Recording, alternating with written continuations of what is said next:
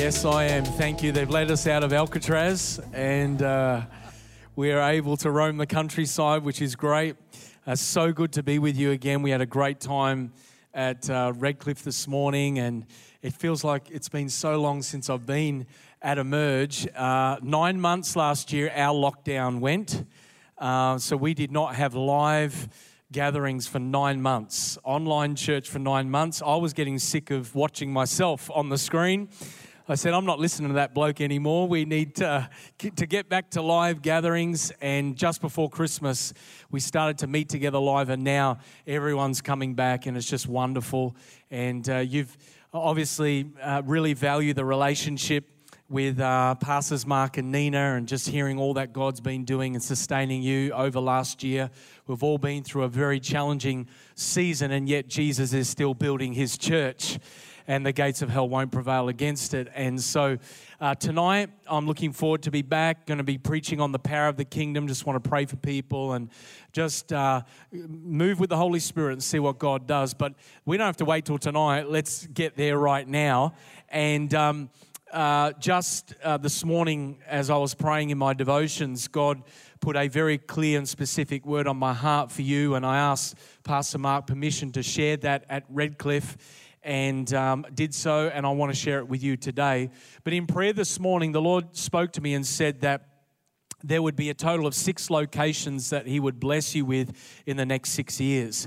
So I understand, Pastor Mark said after that you have 3 locations. I really saw that God was going to bless you with another 3 in the next 6 years, and that right now was a time of intensive leadership development. And the prayer that would be front and center on your hearts as you move forward in the future. Luke 10:2, the harvest is plentiful, but the laborers are few. Pray to the Lord of the harvest to raise up laborers and send them out into the harvest field. And I felt like the Lord said, you will not lack laborers for the harvest that God has called you to reap. You will not lack. You will have an army of laborers. And the Lord showed me a picture of all of these people, many of them young adults, but also the generations coming together, that an army of people with like a golden sickle in their hand, equipped and empowered and knowing how to use it to reap the harvest. And the Lord spoke to me this phrase, and I've never said this before. He said, tell them the present need mustn't take precedent over preparation for future opportunity. The present needs mustn't take precedent over preparation for future opportunity. All of us have needs in our lives. We all have needs in the life of the church, and they're important. And the Bible says, my God shall supply all of my needs according to his riches in glory in Christ Jesus. However, that must not take our focus away from the future opportunities and things that God is taking you to. And the emphasis on prepare. That just as Joseph in Egypt stored up grain in 7 years of plenty for the future, the Lord says you will fill the storehouse of the church with resource, both people and provision for the future of the church. And I really just heard the Lord impressed upon my heart that he has anointed your pastors Mark and Nina, with wisdom to build for future generations. And I see that, Lord, obviously, upon your leadership team and upon the partnership of the board and all the people coming together. He has called and anointed your leaders, your pastors, with grace and wisdom to be able to build for the future. Can we just pray together around that word as we get into what God wants to say today? Father, we just thank you that, God, you are building your church. And Lord, we thank you that you are a God who still speaks today. You're a God who prophesies. You're a God who declares. And we just open up our hearts to receive what you want to say today. Give us an ear to hear what the Spirit is saying to the church. Give us a heart to receive it. Give us energy in our bodies to pursue it. And Lord, I pray that faith would rise up in our hearts, rise up in this church. That, Lord, as we all emerge from 2020 and all that was involved, Father, Father, I just pray that, Lord, every church in Brisbane would be filled to overflowing, and that, Father, we would see churches being planted, your kingdom advancing, and, Lord, that your Spirit is breaking out. Great awakening, Father, I declare, Lord, upon this house and upon the church in this city. And God, we just ask, come now, quicken your word to my mind and heart as we come around your word. In Jesus' name I pray. And everyone said, amen. Fantastic. Why don't you turn with me in your Bible to Matthew chapter 6. I want to read from verses 9 to 10. And just two short verses found in the Lord's Prayer, which is really the disciples' prayer, because Jesus didn't have to ask for forgiveness of sins. But we call it the Lord's Prayer because Jesus taught us to pray with this prayer. In verse 9, Jesus said, "Pray then like this, Our Father in heaven, hallowed be your name. Your kingdom come, your will be done on earth as it is in heaven." I want to speak to you this morning on the subject, your kingdom come. Your kingdom come. We had a lady, a medical doctor in our church a couple of years ago by the name of Evelyn. And she was a Filipino lady, and her kids were coming to the church, but she wasn't. She was not a believer, and yet she was sitting in one of our services at one of our locations one Sunday, and I was ministering. And at the end of the message, she made a decision to follow Jesus, and her whole life was impacted from that day. And she came down at the end of the service and asked for prayer. And she said to me many months later, about 4 or 5 months later after this event, she walked up to me at one of our revival prayer nights and said, "Pastor Corey, I was a skeptic, but now I'm a believer." And I love that. And I said, "Unpack that. What happened?" And she was telling me this story of how we were ministering at a location, and she came down for prayer. And she said, "What you didn't know is that I was recently diagnosed with a cancerous tumor the size of a golf ball in my neck and a tumor in my shoulder." And she said, "You prayed with me and you anointed me with oil." And she said, "I went back to the doctor to get tested a few weeks later, and being a medical practitioner, I understood what was involved in the tests and what was involved in the treatment. And the doctor, the specialist, checked for these tumors and couldn't find where they were, and said, we've got to test again and test it again. Still couldn't find it. And the doctor said, I don't understand it. They've completely disappeared from your body." And she said, no, something must be wrong. The equipment's wrong. Test again. So they ended up testing 4 times, and the tumors had completely disappeared. She'd been miraculously healed. And she walks up to me in the revival prayer meeting and says, "I was a skeptic, but now I'm a believer." You see, when Jesus began his public ministry in the Gospels, he came proclaiming the kingdom of heaven is at hand. And when Jesus declared that, he was announcing the arrival of the kingdom, and the arrival of the kingdom was primarily evidenced by a manifestation of power.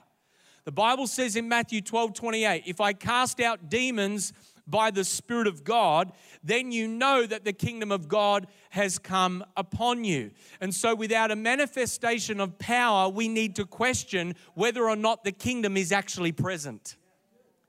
If we are just coming to church and living our lives hearing good information that doesn't actually lead to a transformation of our hearts and of our expectation for the miraculous power of the Holy Spirit to break into our everyday lives, then we need to question, what is it that we actually believe about the truth of the kingdom of God? Because in 1 Corinthians 4:20, the Bible says the kingdom of God doesn't consist in talk, but power. Jesus spoke more about the kingdom than anything else in his ministry. The kingdom of God was a central message in Jesus' ministry. In the Gospels, in the New Testament, particularly with Jesus' ministry, the kingdom of God and Jesus was inseparable. Sort of a bit like a Collingwood supporter in Melbourne without teeth. They're inseparable. It's sort of, they just go hand in hand. And so in the Gospels and in the New Testament, we see that wherever Jesus is, the kingdom is. Wherever the kingdom is, God's power is. And wherever the kingdom goes, the church is being built up. Unfortunately, I think the modern church often separates our ministry to the world from the message of the kingdom. And so what often happens is when we present to the world a ministry, an activity void of kingdom truth, kingdom authority, and kingdom power, we present to the world an inferior view of who God actually is. And our gospel becomes disempowered and powerless to affect change in people's lives, to affect change in the community. And could it be that unfortunately in some of the Western church, there is this correlation between the powerlessness of the church and the neglect of the gospel of the kingdom of God. And so it's important and imperative that we understand what is the gospel of the kingdom that Jesus preached versus other distorted ideas of the gospel. Because in Matthew 24:14, Jesus said, this gospel of the kingdom will be proclaimed throughout the whole world as a testimony to all nations, and then the end will come. Maybe one of the reasons why Jesus has not returned yet is because we're preaching a different gospel to the gospel that Jesus came to preach. And I'm not suggesting us as Emerge Church here today, maybe the church down the road, or maybe the church on the other side of town, but I do know in my own ministry there have been times where I have been challenged, what gospel am I preaching? What message am I actually discipling people into? You see, in a world that's filled with so much bad news at the moment, if ever there was a time for our cities and communities to hear the good news of the gospel of the kingdom of God, now is that time. Romans 1:16, Paul said, I am not ashamed of the gospel, for it is the power of God unto salvation for everyone who believes. And so if we are going to focus on the gospel of the kingdom and we're going to understand it and live it out in our daily lives, we need to highlight what are some of those distorted views of the kingdom that maybe without even really processing consciously, we've accepted as being that's what the gospel is. Well, one of those views of the gospel of the kingdom was informed and popularized by a theologian by the name of St. Augustine. He had this view of the kingdom many centuries ago that the kingdom of God was established through political rule over society. And so when the kingdom comes, it merges and morphs with the state, and it's established through money and military might. And so this is where we see the church throughout human history sort of inform who becomes emperor and who becomes the king and what happens here. And you almost had to have the blessing of the church because the idea of kingdom was established through the church and the relationship with the state. And whilst I believe the kingdom of God needs to influence and be salt and light in the political arena, it was Jesus who said to Pontius Pilate, my kingdom is not of this world. It is not established through military might and money. It operates by a different pattern and a different principle to man's ideology of what is going on, even in the political space. Secondly, another distorted view is the historical view of God's kingdom, which is only focused on what God did in history, not on what God is doing now or what God's going to do in the future. So it's awesome what God did in the Old Testament and what God did thousands of years ago, and that's where the kingdom was, but it is irrelevant to us now. And so when we read the Bible, we're reading an historical book rather than a relevant book that is important for our day and age. That's not what the kingdom of God is. The opposite view to that historical view is the future view of the kingdom, and that is the kingdom of God can only be experienced at the end of the age or when I die. It has no relevance now. And so whilst the Bible teaches that there's coming a day where the fullness and consummation of the kingdom will take place at the return of Jesus Christ, this view basically says you can't access the kingdom unless you are dead or unless Jesus returns, but that's neither what the gospel teaches or what the New Testament teaches. Another view of the kingdom that's become quite popular in Western church circles is this idea of that the kingdom is there to simply right the wrongs of social injustices in society. And so this view of the kingdom largely ignores the spiritual dimension of people's souls and people's eternities and focuses more on the present and practical needs that people are facing. And how many of us know the gospel and the Bible has answers for the social injustices and the social ills that are in our society? But I know a whole bunch of people who lead companies and not-for-profit and social charities that do amazing work, but all of those people that they're ministering to practically still do not know that they're in desperate need of salvation and that they're going to spend a Christless eternity far away from God. And so whilst the church's message must include ministering to the practical issues and homelessness and poverty and all that we see that are injustices in our culture, if we ignore the spiritual dimension, then people might be looked after in this present age but spend all eternity separated from Christ. The view of the kingdom that Jesus preached was not these views, nor was it the motivational view of the kingdom, which is essentially a self-help gospel that is aimed at helping you live your best life now. It's all about helping you have the best marriage, the best finances, the best health, the best working life now. And whilst the Bible has lots of different tips and ideas and commandments and instructions about how we are to manage the practical affairs of our lives, the motivational self-help gospel never challenges the dysfunction of our own hearts. It sort of almost makes us feel good about our dysfunctions and simply gives us laws and principles to live by, which essentially lead us to a performance orientation where we believe the end result is we believe it's salvation by works of the law, not by faith in Jesus Christ and the grace that He gives to us. So whilst the kingdom can minister and meet some of the practical needs of now, the kingdom of God comes with Holy Spirit power to transform people's souls. It comes with conviction to challenge us from our sinfulness and our selfishness to deny ourselves and to go and follow Jesus as our Lord and Savior. And so the heart view of the kingdom is also another distorted view, which essentially says the kingdom of God only reigns in my heart. And so therefore King Jesus is only king over the body of Christ. King Jesus is not king over the entire universe, and yet you need to understand that God is not dependent on your moral obedience to still be the king of creation and the Lord of lords. And so whether you today are at our Moray Field location or here at Warner, you need to understand that Jesus is King of Kings and Lord of Lords, even whether you acknowledge Him as such in your life. But what God wants to do is invite you into His family as a citizen of the kingdom of God, as a son and daughter, where you are living in the fullness of the expression of the kingdom of God in your life. So we need to understand what the gospel of the kingdom is. And one of the best definitions that I have come across in God's word and through studying this is that the kingdom of God is wherever the king and his rule is among us. Wherever King Jesus' presence is, wherever his rule is in full effect in our lives, that's where the kingdom is.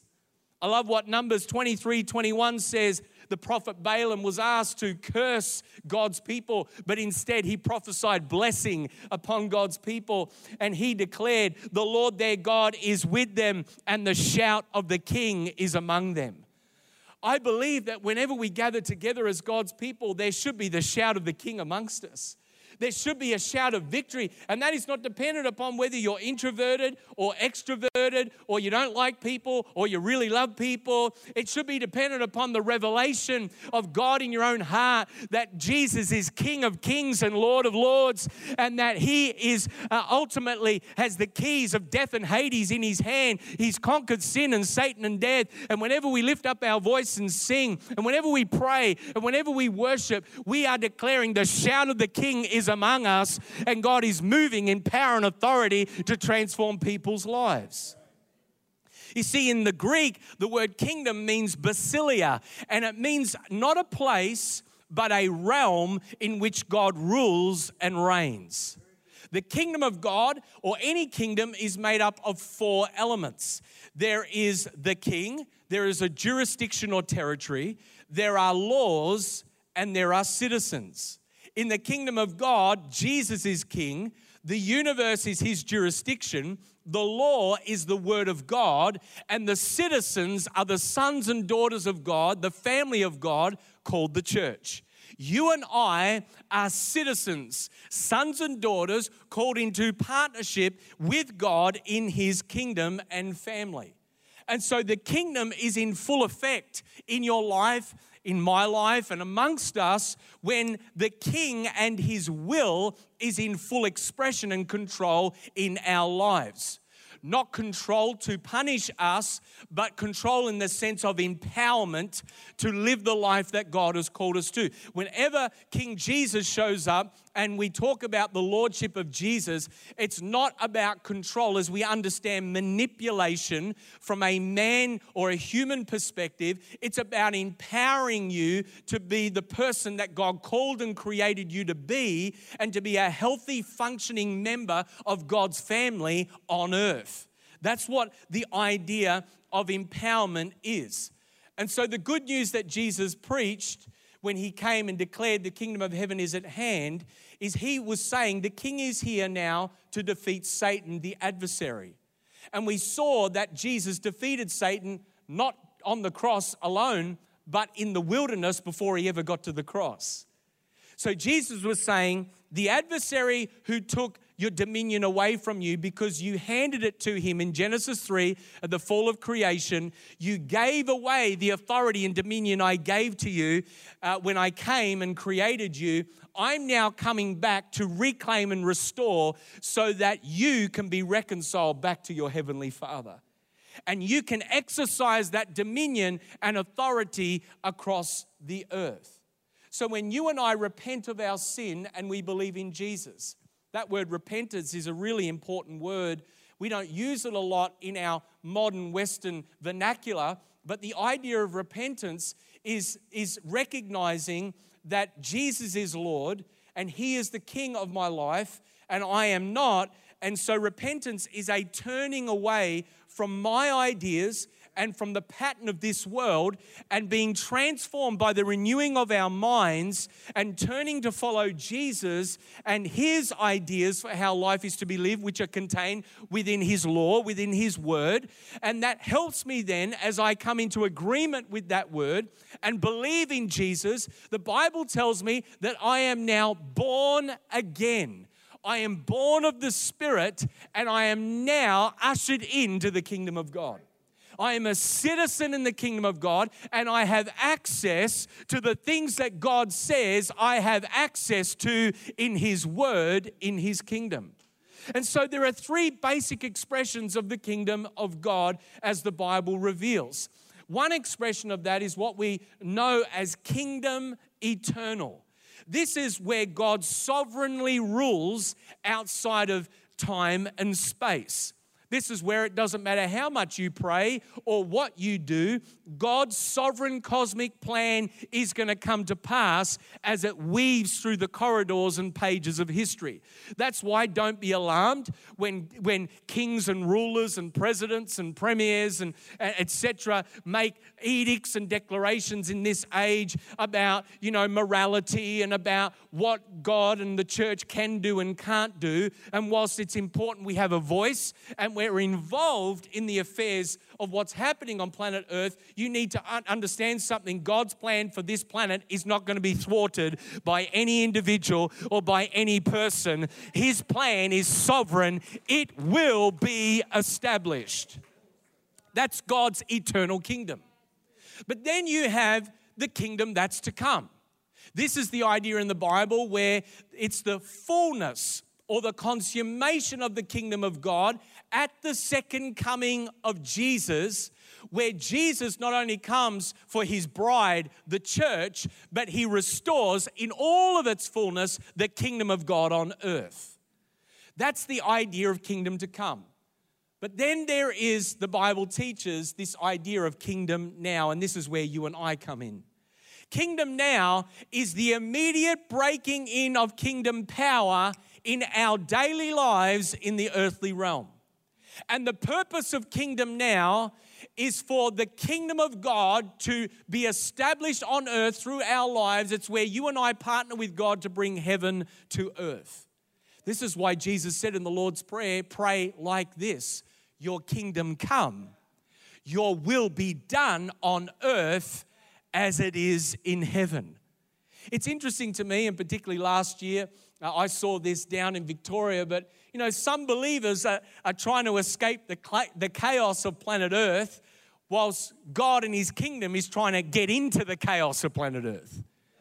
The easier option is to jump on the rapture bus with our gospel ticket and sort of just get out of here because it's just crazy and we don't want to be here anymore. But actually what you need to understand, at the end of the age, God establishes His kingdom on earth. We're not going somewhere. This is the planet He gave to us. The kingdom of heaven is going to be restored in all of its fullness, in all of its purity on this planet. And so we need to understand that we have a role to play in that. So when Jesus declared the kingdom of heaven is at hand, He was declaring the kingdom of God has now broken into the earthly realm. God's original intention in the Garden of Eden was for earth in all of its fullness to look more and more like heaven. God said to Adam and Eve, be fruitful and multiply. That was not just about the reproduction of the human species and the generations of mankind. It was a call to establish and advance the fullness and perfection and the purity of God's kingdom right across the planet. This entire planet was supposed to look like Eden. This entire planet was supposed to reflect the brilliance of what it means to be in a relationship with God as our Father, who walks with us in the cool of the day and talks with us without any separation, without any sin or knowledge of good and evil, sort of separating us from the fullness of our understanding of who He is. But as you know from the Genesis account, we took matters into our own hands. We do what many people do today. They say, I know better than God. I'll do it my way. I'll do it on my terms. And any parent in this room knows how that goes with their kids. The kids decide, I know better than mum and dad. I'll do it my way. And then pretty soon they try it. It goes pear-shaped and they come back to mum and dad, if they're humble enough, and say, Mum and Dad, can I have your help? I actually don't know how to do this. I don't know how to run my life. I don't know how this all works. Well, the same thing sort of happened in Genesis 3. That after the fall, there was this shame that came onto Adam and Eve's heart, and there was this separation because of sin. All of us now, ever since then, have fallen short of the glory of God, and yet God's original intention for His kingdom and His family to be established on earth was still intact. It came through Jesus Christ 2,000 years ago when He came and was sent because God loved us so much. He gave us His one and only Son, and He said, now that which was lost in Eden will be restored through Jesus Christ, and my chosen family will be the church, my people, and you'll be in covenant relationship with me, and you will be commissioned to advance my kingdom across the earth. That's what the Bible teaches. That's the consistent narrative from Genesis 1 through to Revelation 22. More and more of this planet is supposed to look more and more like the kingdom of heaven. And when the kingdom of God comes in our everyday lives, 4 things happen. First thing that happens is God's presence becomes tangible. If you've been, maybe experienced it this morning, maybe you're sensing it right now.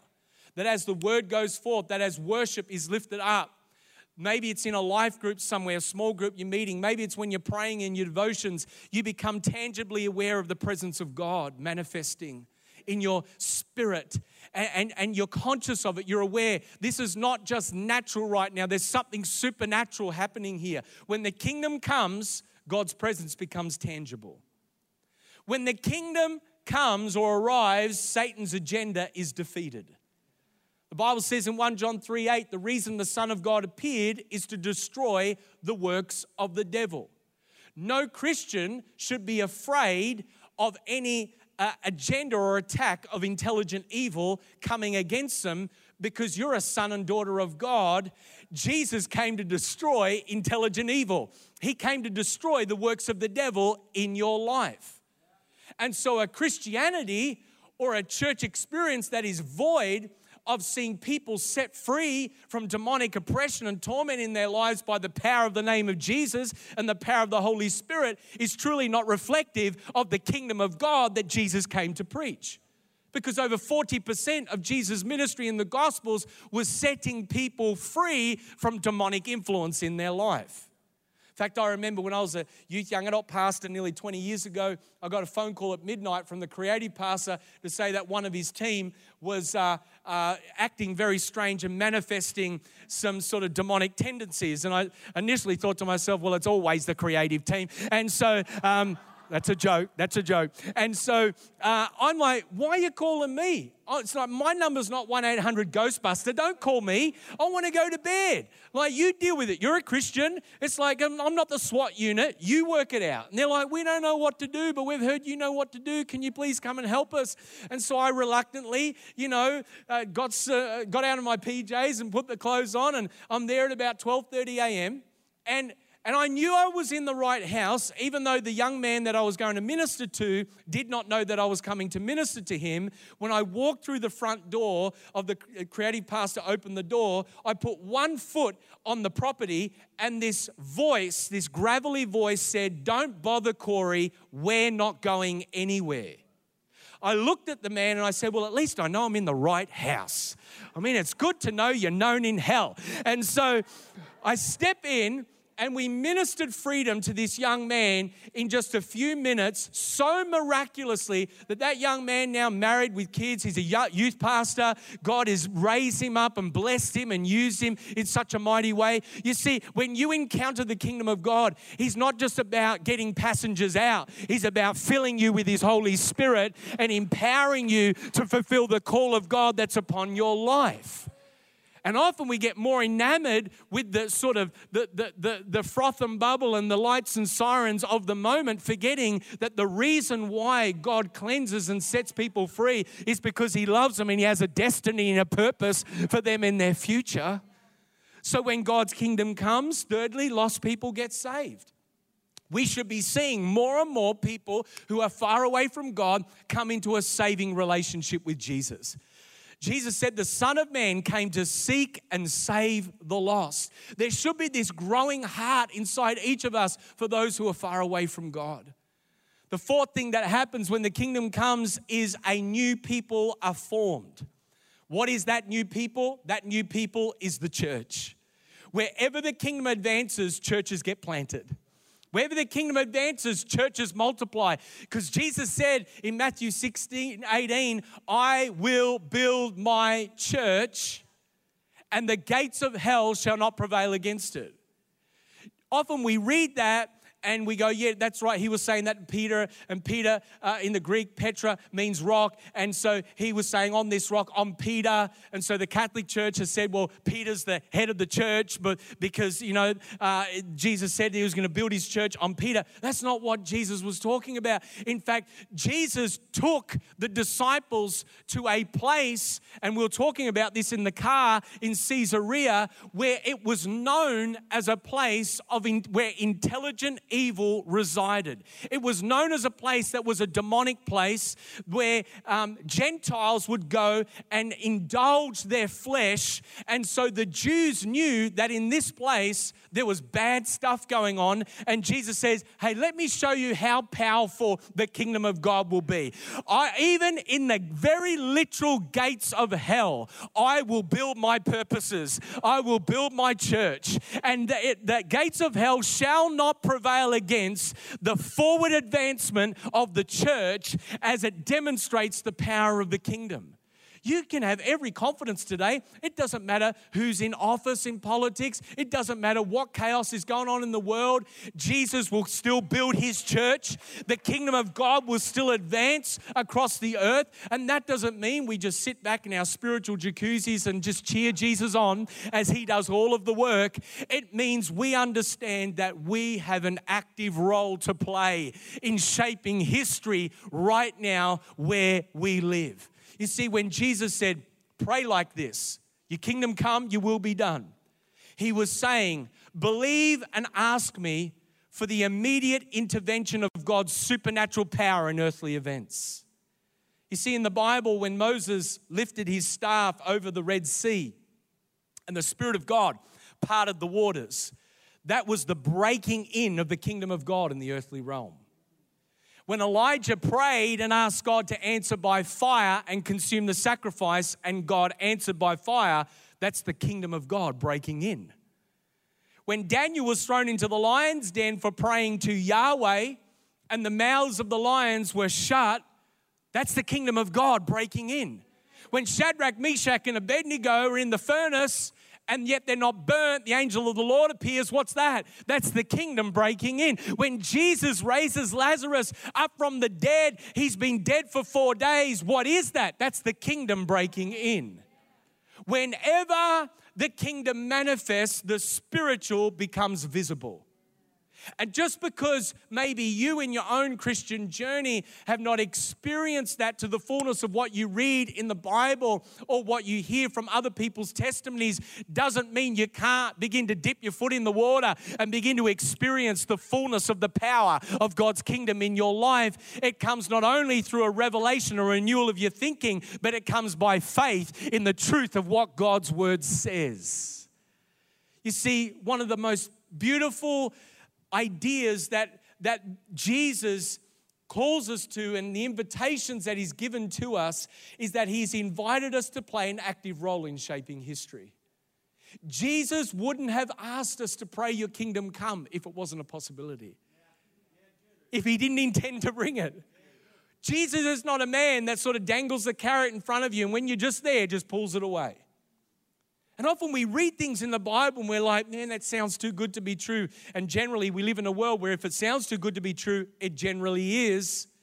And yet Jesus says, no, this is how I want you to pray. This is how I want you to live, not to fulfill some moral code, but because I actually know what's best for you and I want to do something through you you could never do on your own. You see, when we pray your kingdom come, when we preach the kingdom of God, when we move in the power of kingdom, when we act kindly towards people, when we love people who maybe are difficult to love, when we serve in the life of the church, when we steward our resources and we honor God in our giving, nothing is wasted in eternity. Nothing is wasted in the kingdom of God. God uses everything that we do for his kingdom, and he uses it to build and shape his kingdom on earth. You are a carrier. If you're a believer in Jesus today, you're a carrier of the kingdom of God. The kingdom of God is within you. And God has given you and restored to you dominion, authority, and power to begin to expect by faith that as you walk with Jesus in your daily life, in the fullness of the power of the Holy Spirit, you can begin to expect the kingdom of God to manifest wherever you go. When I'm in a cafe, I'm expectant, God, you're going to move somehow. What are you going to do? It doesn't happen every time, but it's a natural part of my life. It's like years ago, in fact, I'll tell that story tonight, but when you're in the fitness center and when you're doing stuff with your friends and you're living your life, it's not just you have your natural life and then you have your church life and you have your spiritual life. No, when you're a Christian, everything is spiritual. You're not a super spiro. It's you bring your spirituality into your natural area of your life. And so wherever you go, the kingdom goes with you. So whether I'm at the airport or wherever I am, I expect, I'm ready for anything. God, I'm ready. It's not like, I've got to muster up to pray for someone. It's like, hey, you just shared a need and you're like, can I just pray for you? This happens all over the world. Can I just pray for you? Right. And it's as simple as breathing. I was talking to Pastor Mark yesterday about some of the things that different community groups that he's involved with and relationships that he builds. It's as natural as a part of his life as it is standing on a platform and sharing the gospel with you. And that's what God wants for every single one of us. And I have a suspicion that some generation at some period of history took the gospel of the kingdom of God seriously, because at the back of the book in Revelation 11:15, it declares the kingdom of this world has now become the kingdom of our Lord, and of his Christ he shall reign forever and ever. Which means some generation of believers said, we're going to take that prayer seriously. We're going to devote time, energy, resource, and attention to seeing God's kingdom come on earth, because there's coming a day, the Bible says, where the kingdoms of this world will become and be swallowed up in the kingdom of our God. That is what the Bible is all about. Taking us from Genesis to Revelation, encountering the goodness and grace of God to do what we could not do in our own strength, and carrying this wonderful message of the kingdom to a lost and broken and hurting world to see God's kingdom come and his will be done. I want to invite you to stand on your feet with me and the band to come. And I just want to pray with you in this moment.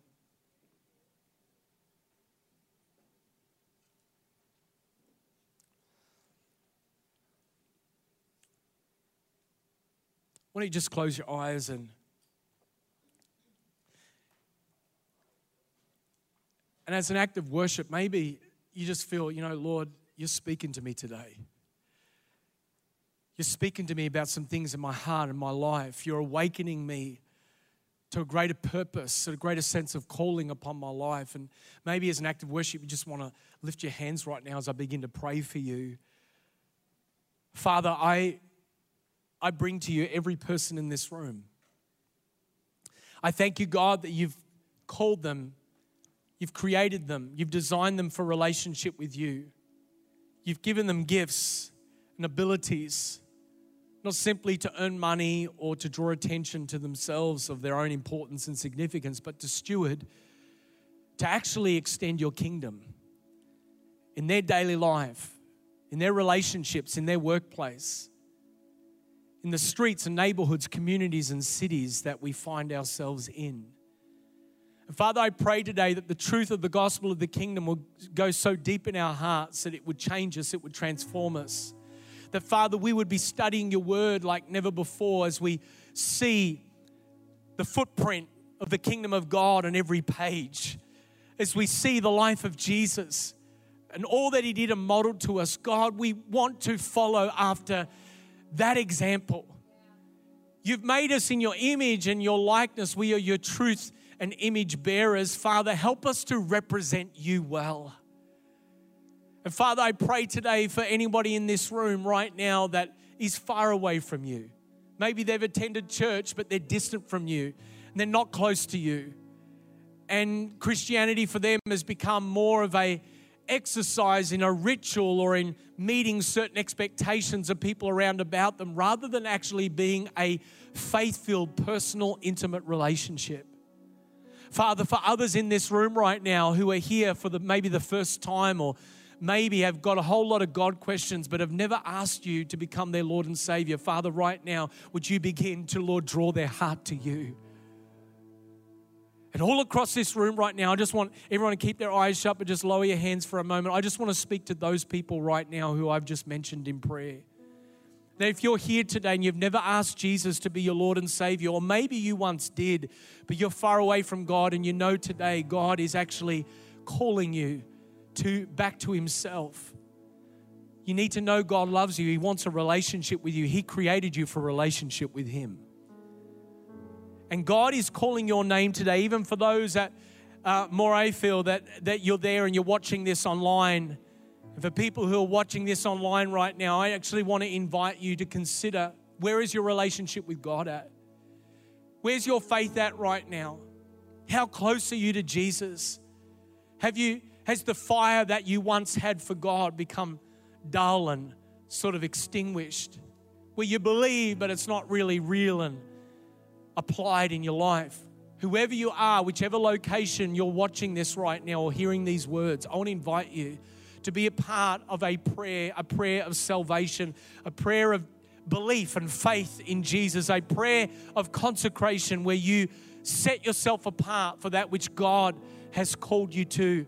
And we're going to pray together in a moment, but so I know who I'm praying for, would you just raise your hand right now if that's you? Say, yep, I want to surrender my life to Christ. I want to rededicate my life to Jesus. Just raise your hand. Thank you so much. Just over here.